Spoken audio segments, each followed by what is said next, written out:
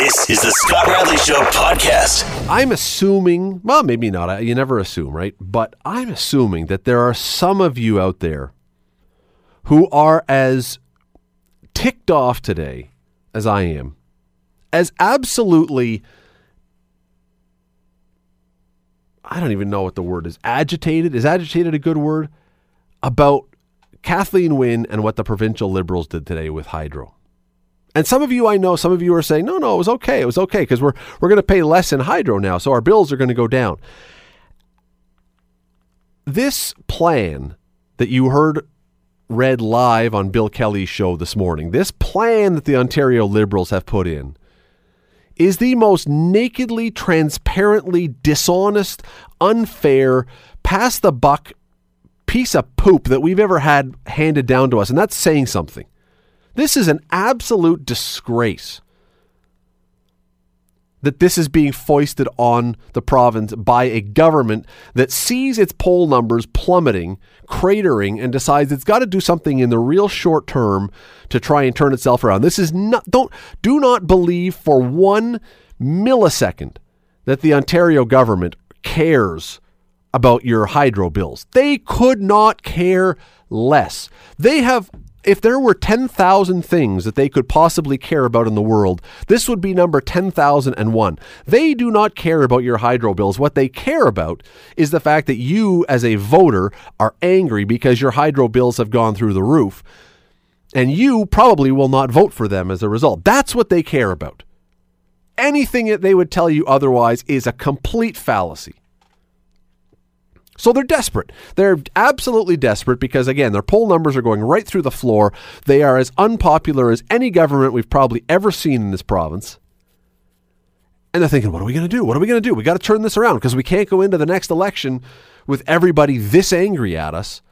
And so what they came up with as their plan, and I hope you were following this today. You may have listened to this. You may have read something about it. You may have seen it on TV. But I hope you have put two and two together by now. I hope you've given this a little bit of thought. Because what they've done is delay the costs. They've given you a break right now by pushing down the road much bigger costs. We are going to, in this province, pay a lot more money down the road because they want to buy your vote today. This is no different. This is absolutely no different than you holding a mortgage. What they've done, essentially, let me back up just in case there's two people out there who didn't know what happened today. The Ontario government has renegotiated some deals with contracts, renegotiated some contracts for hydro that have extended the life of those deals so that right now you have to pay less, but you're going to be paying it for a lot longer. Well, if you have ever signed a mortgage, if you've ever borrowed money, if you've ever signed a car loan, you'll know that the longer your loan is, your mortgage, your car loan, your line of credit, whatever it is, the longer it is, the less you pay each payment. But there's a reason that the banks and the lending companies let you do that. It's not because they're generous people who just want you to have a good life and they're filled with philanthropy. The reason lending companies and banks let you extend your loan much longer is because the longer it goes, the more interest you pay. So in the end, if you have a 20-year mortgage at 3%, 4%, let's say, whatever it is. If you have a 20-year mortgage at 4%, you're paying X dollars. If you have a 25-year mortgage at 4%, yeah, you pay a little less each time because your principal is less because it's been broken into more payments.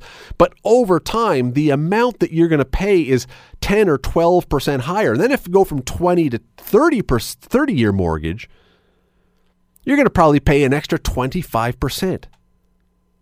That's what the Ontario government has done today. They have basically allowed you to spread out the payments, so each of your payments is going to be shorter. But the money this province owes, the money this province that is desperately, uncontrollably in debt owes, is now much more. We are going to have to pay much more in the long run. This is the most disgraceful thing that a government could possibly do because it is doing this knowing two things. One, that this is a Hail Mary play to hopefully get their poll numbers turned around. But more than likely, if they have 5 active brain cells to rub together among them, they know they're not going to win the next election even with this. So what they've done is they have thrown a time bomb into the next government or the government after that. We're going to pass the buck. We don't want to have to make the decisions, but the next government is suddenly, because 3 years down the road, the cost just over 3 years for this is $2.5 billion more. That's just in 3 years. So the next government's got a nice little time bomb when they go to do their budgeting and everything else, and Kathleen Wynne is out of office and she's retired handsomely on her pension, and the rest of the Liberals are sitting in the opposition seats heckling at whoever makes up the government. The government that's in there now has this time bomb that's about to go off that they are going to owe a lot more money because the Liberals refuse to make a hard decision as always. And I'm not just pointing at the Liberals in this one. We've talked about this on this show now for some time. It is time for politicians of every stripe, of every party, at every level to start making hard decisions and treat the money that they are using as if it was their own. Not as if it's monopoly play money just because it's not theirs and because they can just always add more taxes to the taxpayer and strip us of more of our money. That's what they do. No government, no politician, or at least very, very, very, very few, want to make a hard decision, a hard financial decision especially, that might cost them some popularity and some votes. So what do? They find the way that we don't actually have to cut anything. We don't have to make any hard decisions and make any financially responsible moves. We'll just move it along. Leave it for the next person to clean up the mess. And that's what they're doing. It's not solving any problem. There is not a single problem. There's not an iota of the problem that they are solving here. You could say, okay, they're allowing some people to keep their bills down, which is going to help them. Okay. All right. And for a few people who are desperately behind in their hydro, that will help them. It'll help all of us, I understand, in the very short term. We'll all be really happy when we get our first bill and we go, hey, it's less. But down the road, we're paying way, way, way more for this. That's not helping. That's hurting the province. Remember, this province is already wildly in debt. We're the second biggest non-nation debtor in the world. I think only California, or maybe we've passed California now, owes more money as a non-country that owes money, as a province, as a state, whatever. We are massively in debt, and we just keep adding to it. Let's just keep throwing more money in the debt pile. Melvin's on the line. Melvin, how are you tonight? Not too bad. What do you think about this? Are you relieved that your hydro bill is going down, or can you see the long-term picture and say this is just more into the debt pile? I think this is one of the most horrible things ever done by an elected party. They are deliberately sabotaging the next government. Absolutely. 100%. 100%. And also, this should be against the law to deliberately do this, because you're deliberately putting the next government into economic woes that they've never bargained for, never signed for, never been a party of, yet they're going to have to take it up. And this is deliberately sabotages the term limit that they maybe have. Melvin, I think you're absolutely 100% right, and I appreciate the call. Thank you for calling in tonight. Melvin is 100% correct. Whoever gets in office next, and remember, Andrea Horwath has said that she's going to cut hydro by 30%. Okay. And the Tories say they're going to do something to cut. We don't really know exactly what.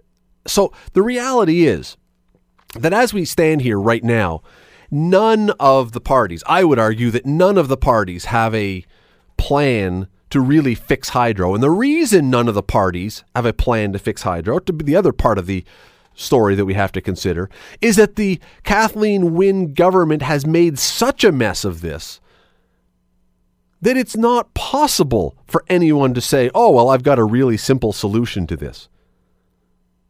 It's impossible. It's like someone burning down your house and then saying, well, I've got a can of paint. We can make it look nice. No, you can't do that. It's not a simple fix.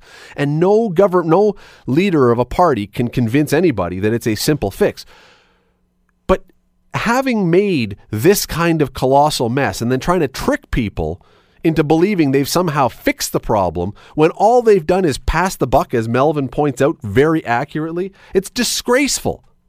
It is absolutely disgraceful. This government is trying to buy your votes. And I hope, if you're listening, you're smart enough, you're astute enough, you're on the ball enough not to fall for this. By all means, accept the lower payments if you want in hydro when the bill comes out. And I assume you will. Everybody will. There's nothing else. I mean, you don't really have a choice. You can't call them up and say, oh, by the way, I would prefer that I pay more now but get let off the hook. Wouldn't that be nice? Wouldn't that actually be a nice option if you could actually call a hotline, the government, and say, yeah, I know my hydro bills are high, but I tell you what, I'll keep paying those rates now, provided I can be off this in X number of years rather than living on it now in perpetuity and owing more and more and more taxes. And the worst part, and this to me is this is the worst part about this whole thing, because we talk about this all the time. What we are doing now, this is the absolute picture perfect definition of dumping our problems onto our kids. We hear about Kathleen Wynne and the Liberal government are leading the charge for cleaning up the environment and for global warming and all that kind of stuff. And why are they saying they're doing that? What's the overwhelming recurring line they say? We want to leave things better for our children. We want to leave a world that's better for our children. This plan they instituted today is dumping our problems directly onto our kids. Don't tell me now you're all concerned about the future and the next generation and making things better for your kids and your grandkids. We have simply right here passed our problems onto them and guaranteed that they're going to have more taxes and they're going to have more debt and they're going to have more things to deal with down the road. Dave joins me on the line tonight. Dave, how are you? Hey, not too bad. How are you doing tonight? I'm good. What do you think about this plan? It's absolutely atrocious. Every province, a state, doesn't matter what it is, needs to be treated like a business. You got money coming in and you got money going out. And I tell you, as a business owner, if I was running the province like Kathleen Wynne is, you would have been fired a long time ago. No, well, maybe, but you know what else you probably would have been, Dave? You would have been bankrupt and out of business because you're so far in debt. You would have had to claim bankruptcy. 100%. And it's absolutely atrocious how the government feels that they can just liberalize money. Here you go, with no repercussions. Do you feel, I got to let you go, Dave, but do you feel that this effort today was about saving you money on your bill or about buying your vote? No, it's perception. It's buying your votes. It's perception. They're not telling the whole story, and thankfully you are to the listeners. It's just perception. It's what people want to hear, and they hear it, and then they think it's great. Dave? And it's cloud of smoke. Appreciate the call, Dave. Thanks. All right, thanks. Let's go to John. John, how are you tonight? Good, you? I'm good. What do you think about this plan?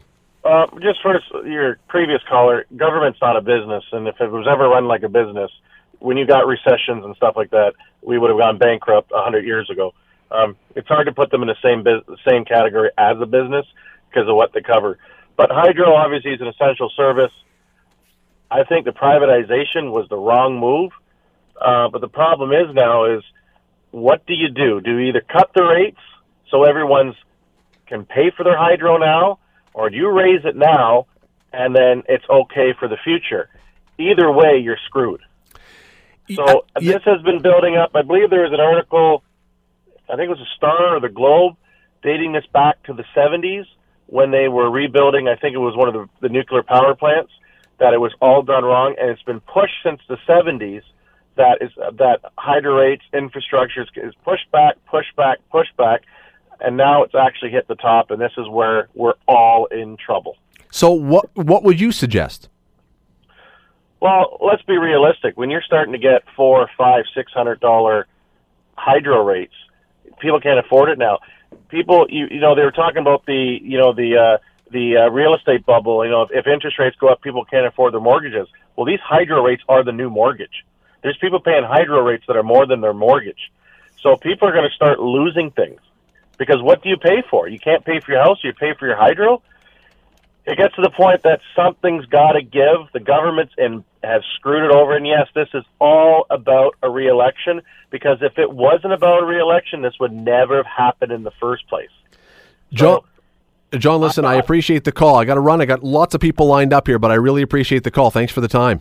All right, cheers.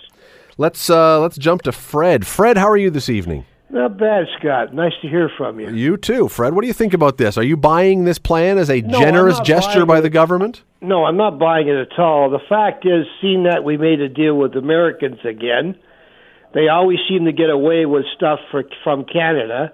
We just don't seem to. We always seem to. I don't know what the hell we won in War of the 18 when we fought the Americans years ago. 1812. What did we win? Because we're always doing what the Americans want. They're getting free hydro pretty well here, which we're paying for extra. All the water is over here in Niagara Falls on our side, and they're getting all the extra out of the water. And the same thing now with our free trade coming up. I understand. I heard Trump talk about the fact is they want to use American steel, not Canadian steel. There's another situation with this free trade deal. Like everything American way. Same thing with our dollar, Canadian dollar. They say, it's better when it's lower for free trade. Trading. Like the metric system when Trudeau brought it in, the senior Trudeau.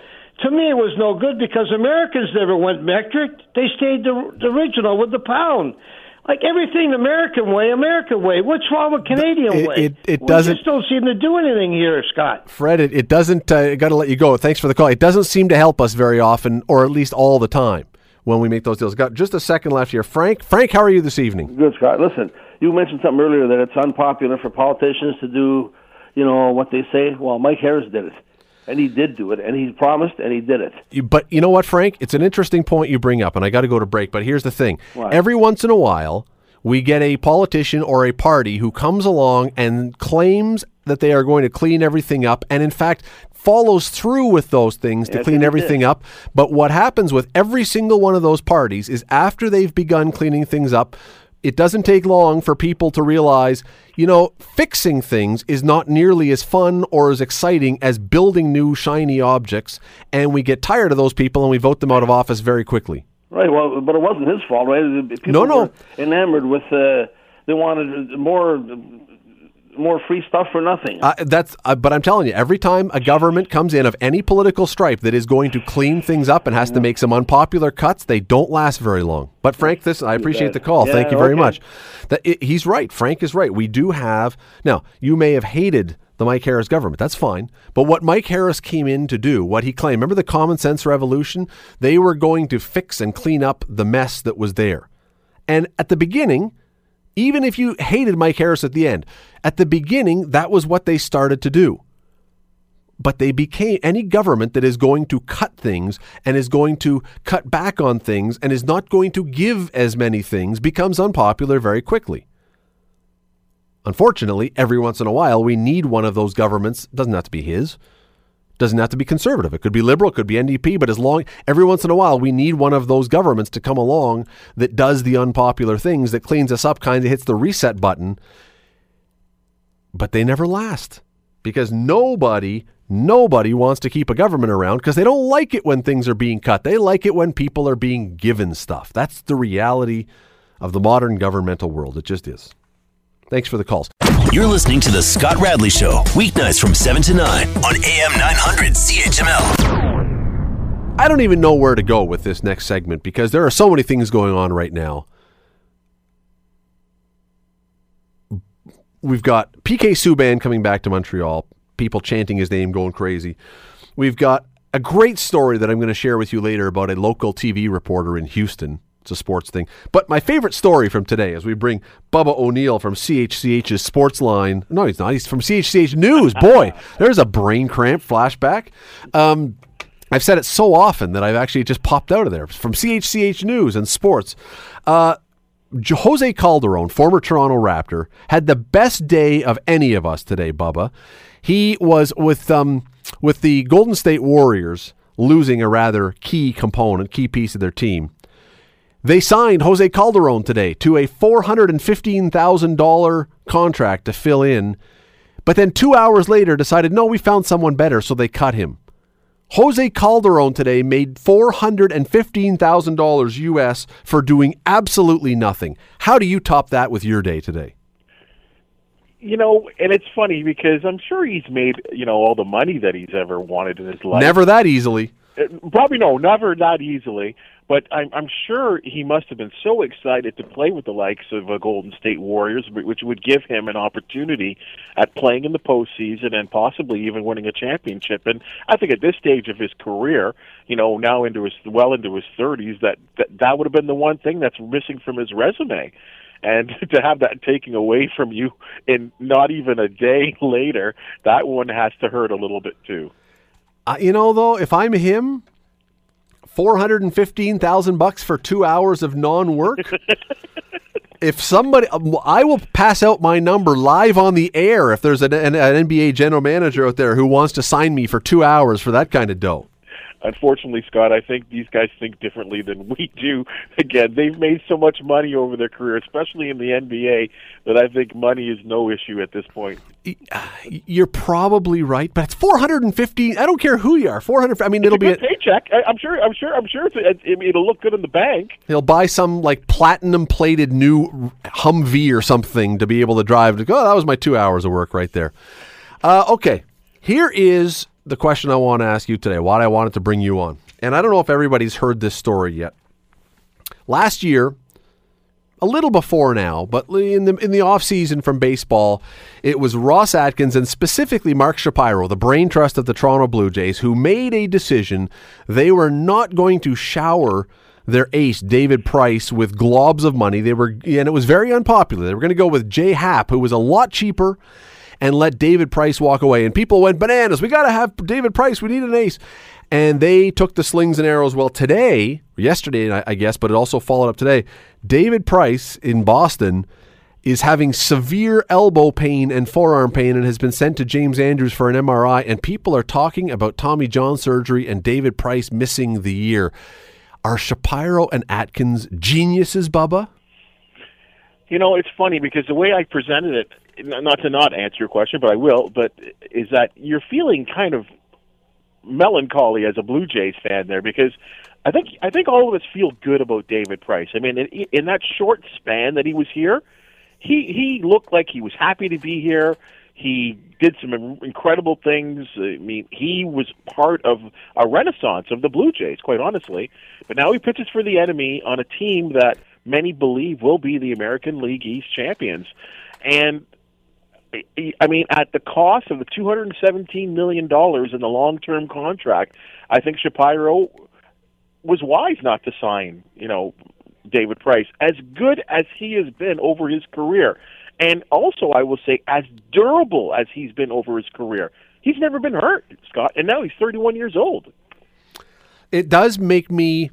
I've always been nervous, and I'm not jumping on the look, they were right bandwagon. I've always been nervous about really long-term contracts for pitchers because in the modern game of baseball, there are very few finesse pitchers. There are very few Greg Maddoxes or Tom Glavines who can throw not very hard and nibble around, or Marco Estradas, quite frankly, who can nibble around and get guys out. Almost everybody throws really hard, and that is a recipe for injury. So on that front, it seems like they made the right decision. I still think if it turns out that if the David Price falls apart, it's a bit of luck involved as well. But give him credit, I guess. Give him credit for making a smart decision.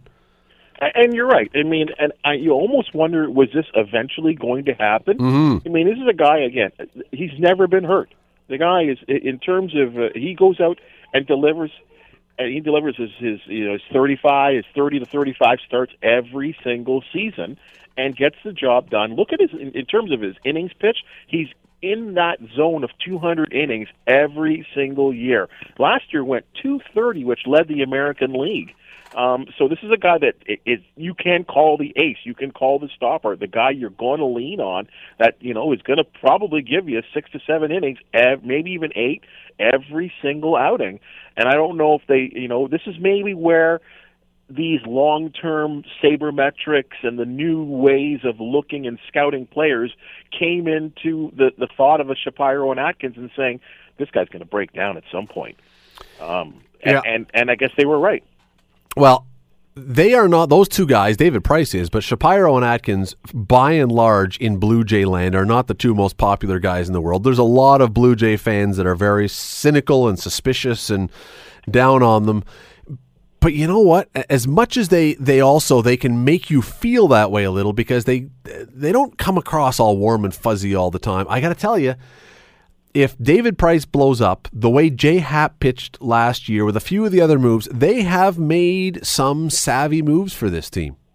It was a great signing, and it all worked out. And who would have ever thought Jay Happ, especially, and if Jay Happ had come here for the first time and he won 21 games, we would go crazy.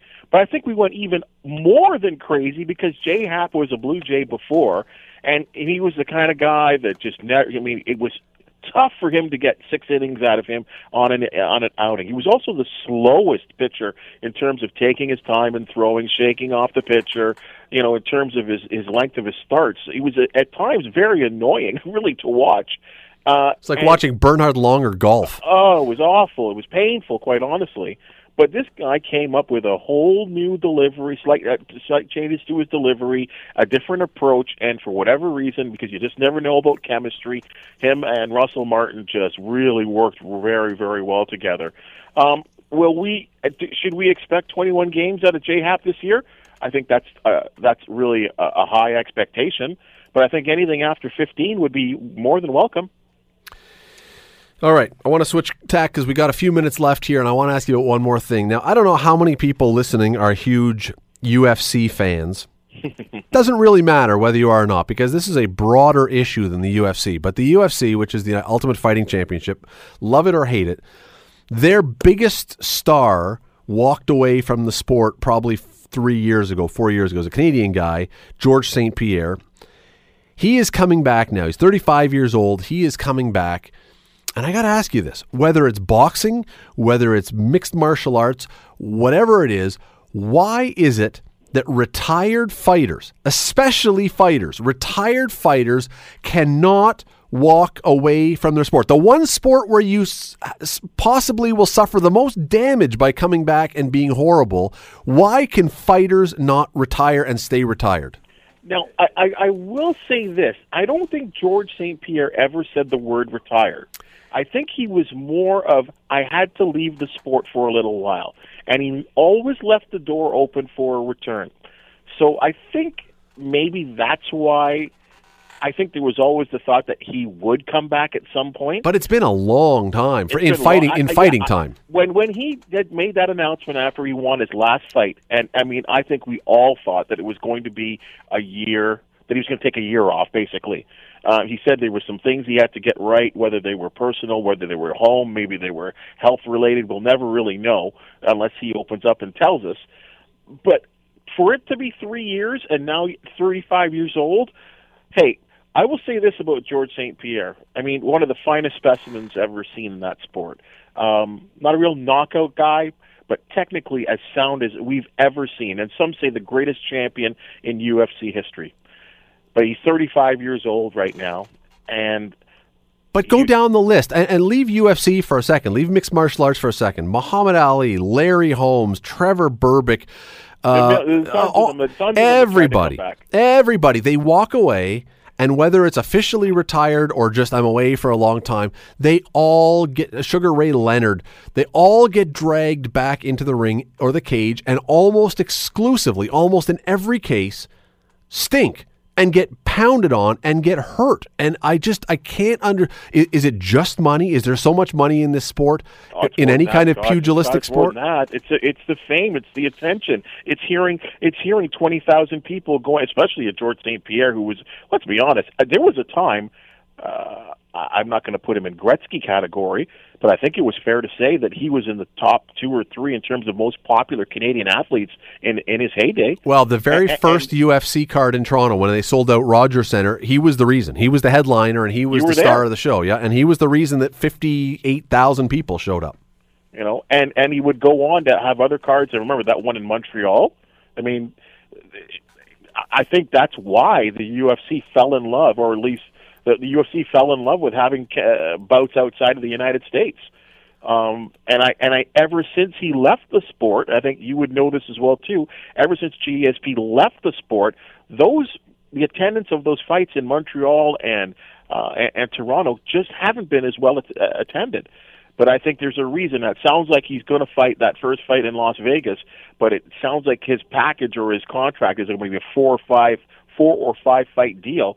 You have to believe that maybe 1 or maybe even 2 will be fought in Canada. I think the place will be sold out. It will be. I just can't understand how, if you're a golfer, and I'm not taking anything away from golfers, but if you're a golfer and you can try and make a comeback, there is little to no risk of severe bodily injury to you if you make a comeback. You might embarrass yourself, right? But here, if he's not good, and he's fighting a decent guy, he's fighting Michael Bisping, who's a good fighter. If he's not good, he can be seriously injured in this. And boxers, the same thing. Anybody who is in a fighting sport, I just don't understand. And I know the points you all made are all correct, but somewhere in the back of your mind, do you not have to say, I'm at least smart enough to say, when I'm done, I'm done. And ring rust or cage rust is a big thing. He's going to come back and he is going to risk getting pounded on. Sure, but like I said, the lure, the challenge, the crowd, the money, the adulation, maybe even the women for some, that attention, there is something built into an athlete, a professional athlete, that those things charge them. And once you leave and you don't get that again, being at home, and I'm not going to say this because I know it, but I've read it enough from athletes and heard it vocally from athletes. Once you leave that arena of attention, you just don't get it anywhere else. Yeah. And if you're still young enough to maybe give it a go, and like I said, when he walked away from the sport, he never said he was going to retire. He did say he was going to walk away. And perhaps I'm just going to even go this far. You and I have discussed that maybe the UFC isn't quite as big as it was maybe 3 or 4 years ago. Here's a guy that can bring that sport all the way back. And maybe there was a little pressure from the UFC to say, hey, if you come back, we're going to make life real good for you. Well, there may have been a little money. All right, we got a minute or 2 left. I got to ask you this question. You're a TV guy. You do stuff all the time. I don't know if you heard this story today. This is one of my favorite stories of the day. A reporter in Houston with Fox 26 is doing a streeter. I think people know what a streeter is. You go around and you just talk to the common folk about some topic. They were asking about road rage in Houston. Did you hear this story today? No. They went up to this very built, very muscular, very fit guy who's wearing a tank top, who just looks like he could be a tank, and asked this guy quite innocently what his thoughts are on road rage, and then he asked the person's name. You know what the person's name was? Adrian Peterson. What? Running back for Minnesota Vikings, or was the running back. It was after he asked this guy his name. He had no idea who he was. And there's a long pause. He goes, like, as in the Adrian Peterson? Yep, that's me. Made for the most awkward streeter of all time that this reporter did not realize who he was talking to. What I don't get, why would a reporter, honestly, why would most people know the guy's name but not know him to see him? That's what I don't get. I would have thought you would have recognized him but maybe not known who he was. Well, I guess it's... Luke says the helmet, I suppose, but still. Yeah, with the helmet and the uniform on, I guess. I mean, because that is true. I will say this, as lucky enough to be in locker rooms and talk to these guys. Sometimes when you see them in their civvies, you're not quite sure. Is that who I think it is? But when you see the picture, there's a picture online. When you see Adrian Peterson in a tank top, this is not your average guy who's just walking along he's this. Now, I want to point out, the story points out this has happened once before. There was a local news station in Washington, D.C. that was doing a streeter about the vast amount of snow that was falling, and the reporter completely obliviously went up to a guy and asked him what he thought, and he said, well, we're from Russia, so we always have that kind of stuff. It was Alex Ovechkin. Oh. Wow. I think it's time for guys doing streeters to brush up on their celebrity or something. I don't know why. You would never do that. No, of course not. But you know what? We're sports guys. You know that? I mean, and every once in a while, I run into someone, whether it be a male or a female, and they have no time, love, appreciation for anyone in sports, let alone sports at all, and the personality. So maybe this guy just had no clue. But he knew the name. That's what anyway, we got. Appreciate the time tonight, Bubba. Thanks for doing this as always. Oh, it's a pleasure, Scott.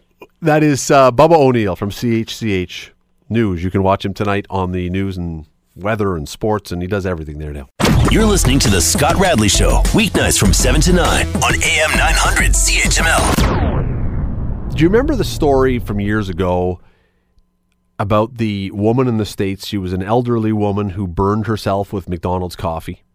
I'm sure you remember that, right? It was cited, we were talking about this the other day, it was cited as the example of frivolous lawsuits, of scurrilous litigation, all the kind of stuff, because she sued McDonald's because she burned herself on their super hot coffee, and she won a huge decision. I don't remember what the number was, but millions of dollars she won.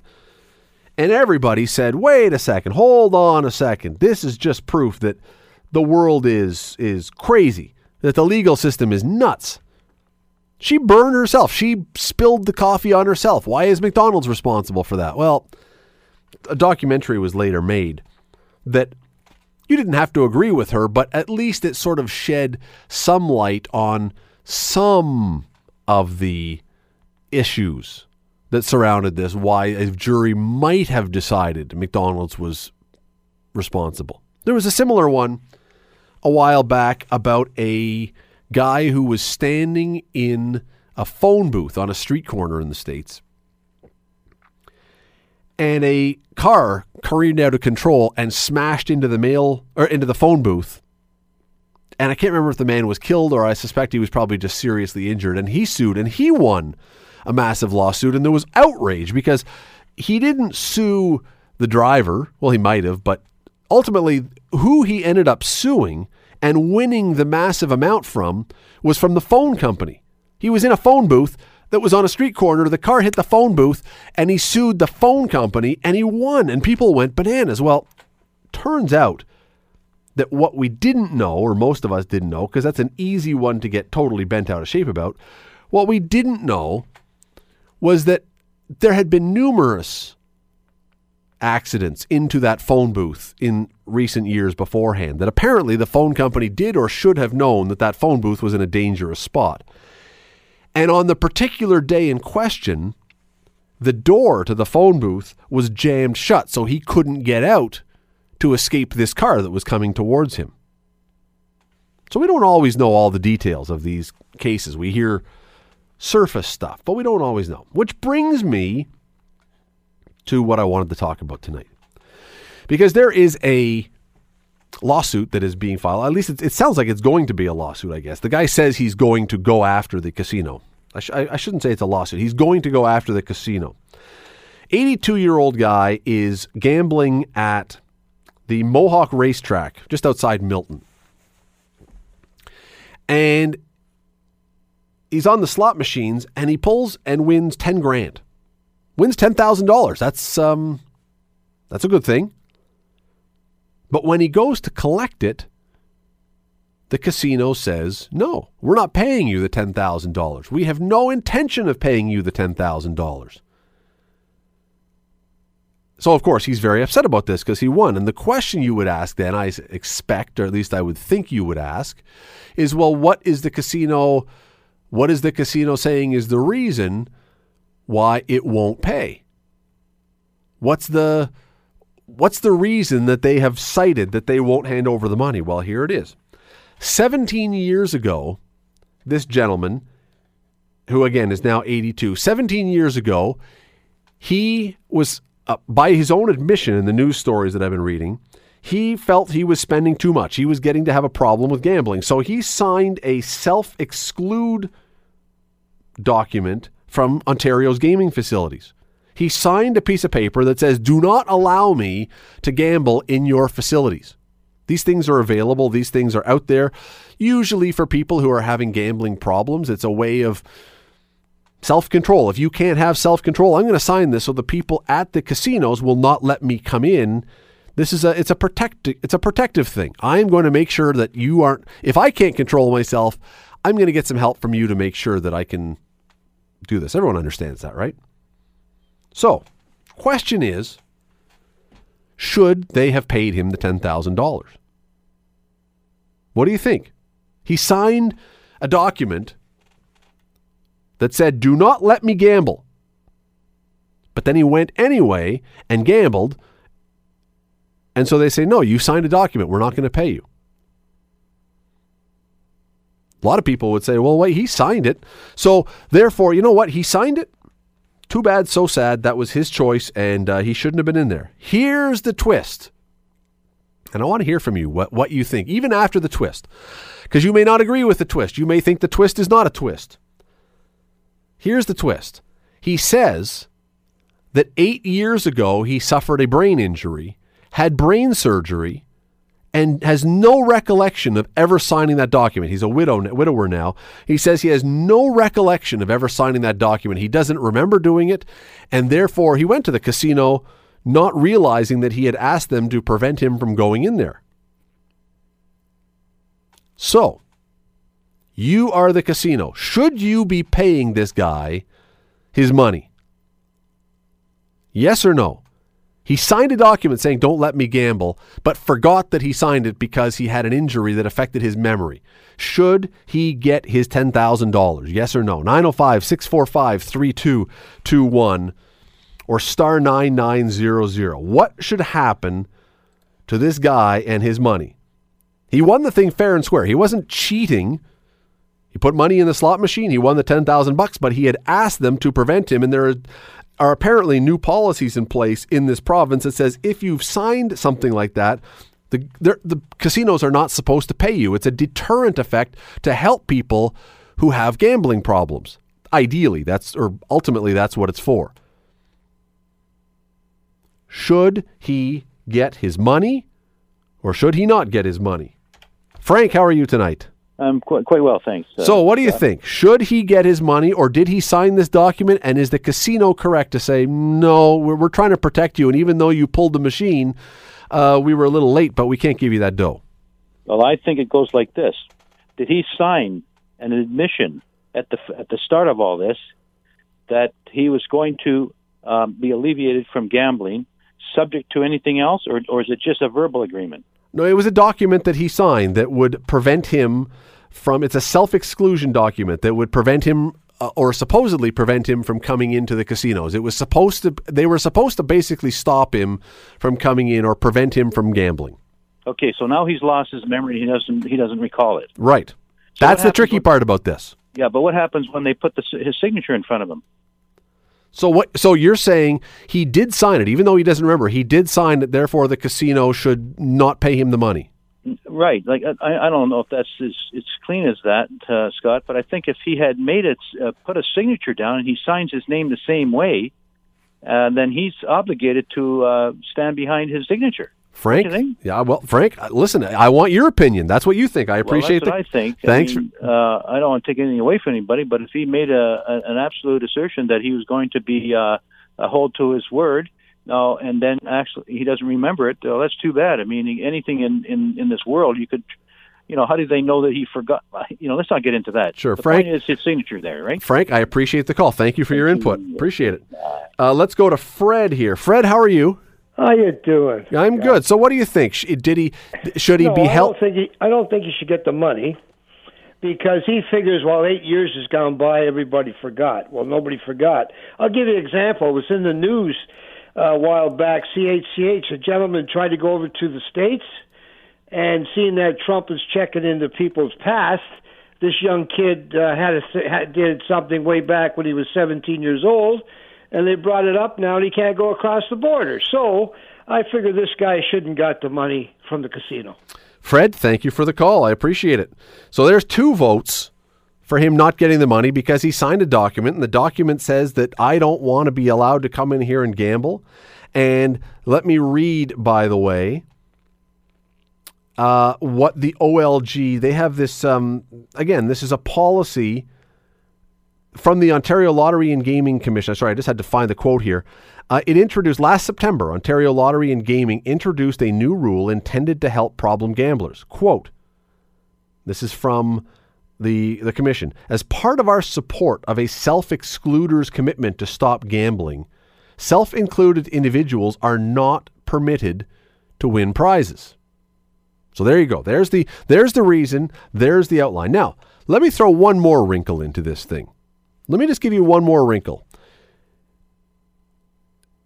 The guy who won this prize, who has signed and I don't think he's disputing that he signed this. He just says he forgot that he signed this. But the guy who signed this, by his version of this story, this is not his first time back in a casino.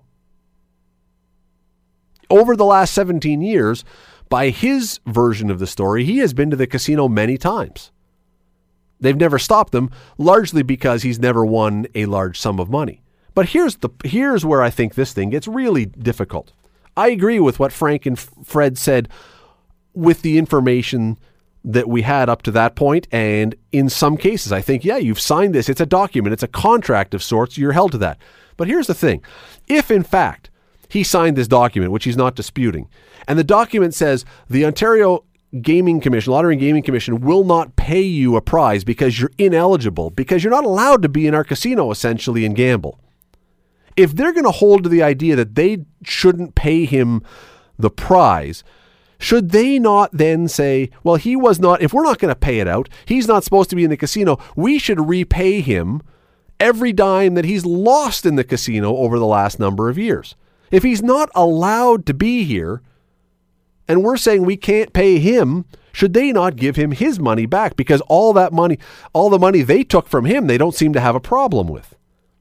Seems that they're okay with the losses that he incurred, all those times that he put 10 or 20 bucks or whatever he did onto a table or put money into the slot machine. There's no suggestion here that they're saying all that stuff should be reimbursed to him because he signed this document that he wasn't supposed to be here, so therefore we should not have let him be here. Therefore, he can't win, but it's our mistake that he was here, so we're going to reimburse him all the money that he lost. See, that to me, you don't want to pay him what he won? That's fine. But if it's okay for you to not pay him because the document said he shouldn't have been in the casino, it should also be the other way. That you should repay him every dime that he lost in your casino over the last 8 years or whatever number of years it is. You should be repaying him, and that may be way more than $10,000. I don't know. Chris is on the line. Chris, how are you?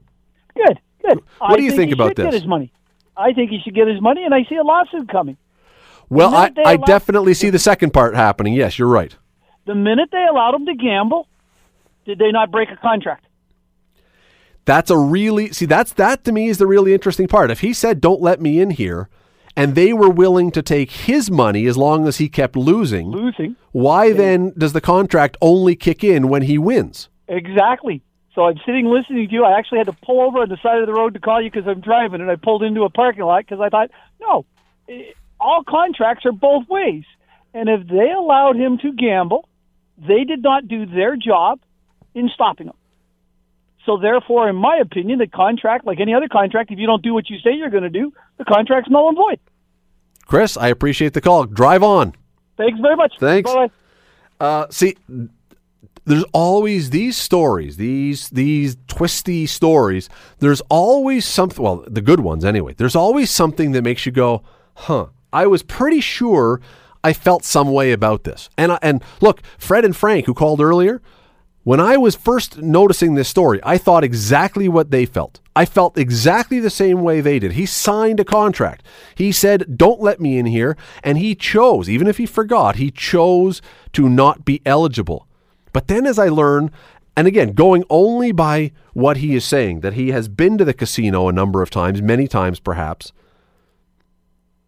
I start thinking, if the casino is willing to take his money, it seems pretty, I don't know what the word is, pretty cheap to say as soon as they lose some of their money, that they don't want to pay it. We'll take your money. We'll take all your money. Come in here with all kinds of money. Lose all the money you want. That's fine. We'll take your money. But you win. Oh, I'm sorry. We have a deal. We can't give you money. That doesn't sound right to me. Linda's on the line. Linda, how are you? Hi, I'm fine. What do you think about this? Well, I have a question first because it hasn't come up. If they're having people sign these contracts, what is the casinos doing to stop them from coming in? Are they doing anything? Thank you for asking, because I should have mentioned that. It's a great point. Let me tell you what the story says. And I'm reading directly, by the way, from the CTV News website. So this is what they've written about it. Gaming sites have implemented... let me back up. According to the OLG's PlaySmart website, self-exclusion can apply to gaming sites, including casinos, charitable bingo, and gaming and internet gaming. Gaming sites have implemented facial recognition technology to help identify anyone enrolled in gaming. Self-exclusion who attempts to re-enter a gaming site by comparing their facial images from site security cameras. So as I understand it, they've now got technology that should identify you as you're coming in and say, wait, no. Linda, you're on the list, so we can't let you into the building. It doesn't say, and I don't know the answer, it doesn't say then how he was able to get into the casino and not be noticed until he won. Yeah, because I think the casino's on the hook for answering how was he gambling? What about the idea behind this whole thing that if it was okay for him to give his money to the casino, why was it okay for him to be paying them but not for them to pay him? Yeah, I agree with that. As a matter of fact, though, I don't believe in the casino issue because it's all gambling and we shouldn't even have it. So that tells you how old I am. No, there's lots of people who feel that way. There's lots of people who feel that way, that this whole thing only happens because they disagree and it gets people in trouble. So no, you're fully entitled to have that view. Linda, I appreciate the call. Thanks so much. Yeah, you know what? Fascinating story. Really interesting story because Chris, who called just a moment ago, look, we all know that Chris is right. We all know Chris is right. There will, unless there's some sort of settlement, there will be a lawsuit in this. He's not going to, do you really think a guy's going to walk away from 10 grand? Just as I go, I got to remember, there was I can't remember where this was. I don't think it was in Ontario, but I could be wrong. But a number of years ago, there was a sports betting thing like Proline. Again, I don't think it was in Ontario, so I don't think it was Proline, but you get the idea. It's like Proline, where you choose games and you bet on a certain number of games, and if you get them all right, you win, and the odds are depending on how big are the upsets that you're wagering on, that kind of thing. The lottery group, commission, gambling house, casino, whatever, put the closing time to put down your bets for British soccer, but they put the wrong time down. So you were able to wager on the soccer games by a mistake of the lottery group until after the games were over. So a few people noticed this and said, wait a second, the game starts at 1 our time. It says we have to be done by 1 their time, which is much, much later, whatever the time was. And they went and bet vast amounts of money on all the games, knowing the outcome of the game. It was a technical, administrative, clerical error, but they won, and they won a lot of money. And then the casino or the whatever said, no, that was a mistake. We're not paying. Well, in the end, they had to pay. Got time for one very fast call here. Dan, how are you?